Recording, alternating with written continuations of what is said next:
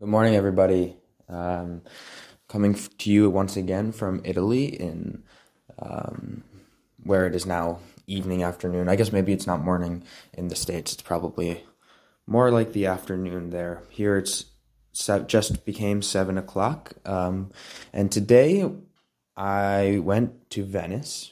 So where I'm living in Italy is really very close to Venice. It's about a 30-minute train ride.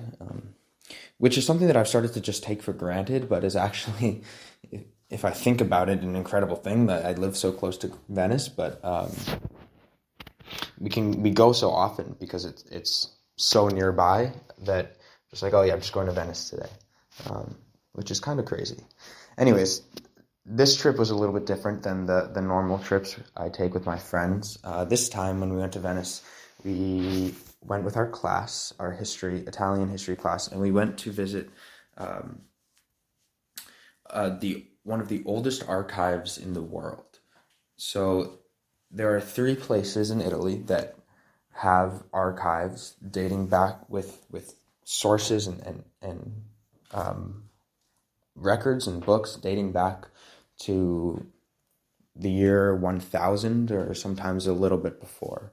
And there are three places in Italy that have these kind of archives. One of them is in Rome, which has the biggest collection of such archives. Then there's another one in Florence. But the second largest and oldest collection of archives is in Venice. So it was really, really incredible. The building that had all these records in used to be a monastery. It was a Franciscan monastery up until the time that Napoleon conquered the northern region of Italy in the early 1800s, before the unification of Italy into one monarchy in 1866. So Napoleon conquers the northern territory of Italy, and as part of many changes that he made in the city of Venice, he converted this monastery into an archive. And from that point forward, all sorts of documents that were able to be collected from around initially the Veneto region, which Venice is in, and eventually from around different parts of Italy and the world, were stored and categorized in this archive.